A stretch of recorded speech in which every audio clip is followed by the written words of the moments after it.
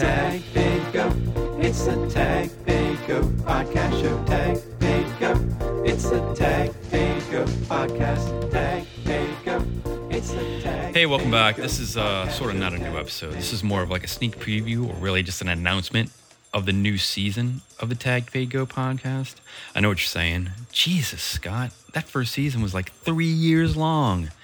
And to that I say, yes, it was. But this new season is going to be brand new. New stories, new sponsors, new songs. I'll also redo some of the older songs and kind of make them newer, and maybe take some of the newer songs and, you know, make them the newest. Anyway, speaking of new songs, I just released a new song called High to the Max. It's on Spotify, Apple Music, and all the other streaming channels, wherever you listen to music. Speaking of new sponsors, this show is potentially sponsored by Kim's Durable Band-Aids. Potentially sponsored by. Okay, so Kim didn't give me any copy for this ad, so I'm just going to kind of wing it. Here it goes.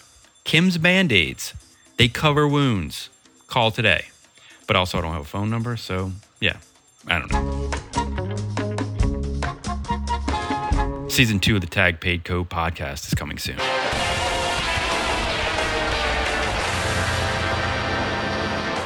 This is dumb.